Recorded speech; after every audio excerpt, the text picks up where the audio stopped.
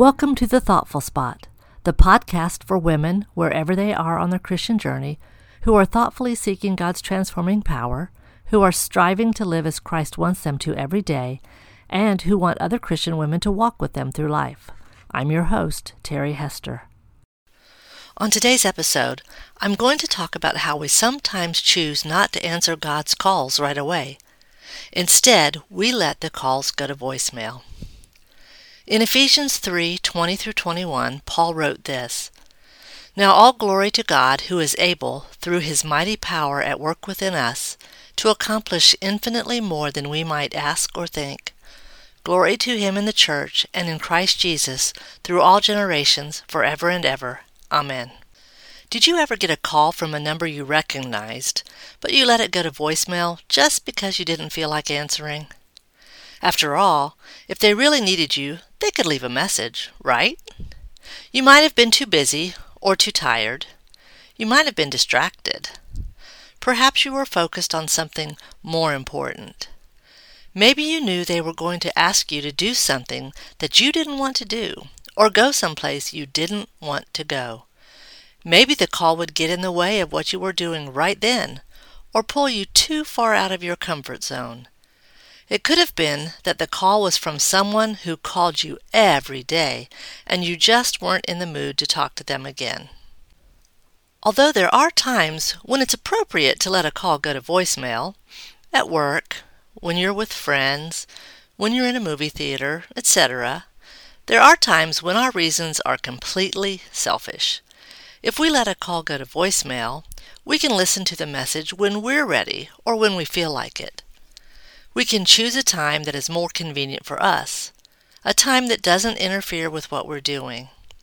The problem with doing that is we might miss out on a great opportunity, or we might be slow in responding to someone who really needs us right away. We might even forget to listen to the message. Have you ever received a call from God that you let go to voicemail? I sure have. There have been times when God called me to do something, and I chose not to answer right away. The task may have seemed too big for me to handle. Maybe it was something I didn't want to do because it was outside my comfort zone. I'm not always brave about doing something new. Perhaps it just sounded like hard work.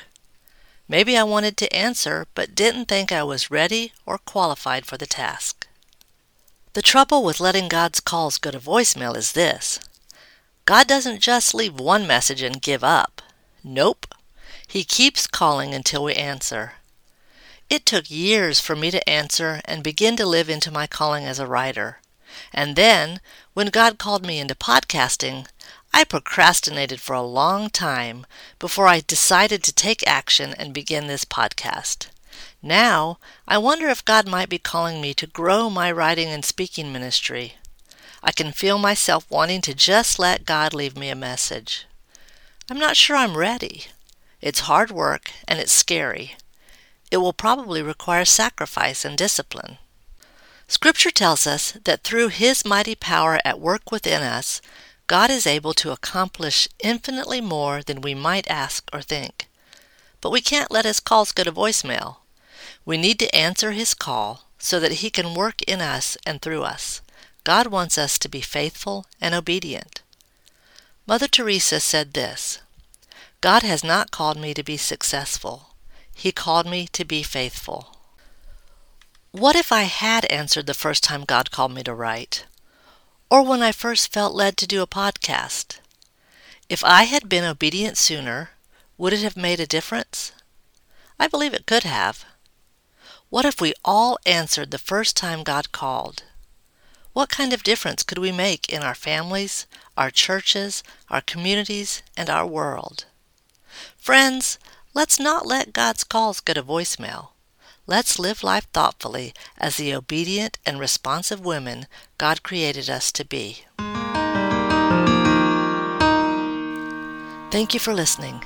If you enjoyed today's episode, please subscribe to the podcast, give it a 5-star rating, and tell your friends about it. The Thoughtful Spot can be found on Apple Podcasts, Spotify, or wherever you are listening now. Links to my website and my Facebook page can be found in the show notes. The podcast theme music was written and recorded by Jared Hester.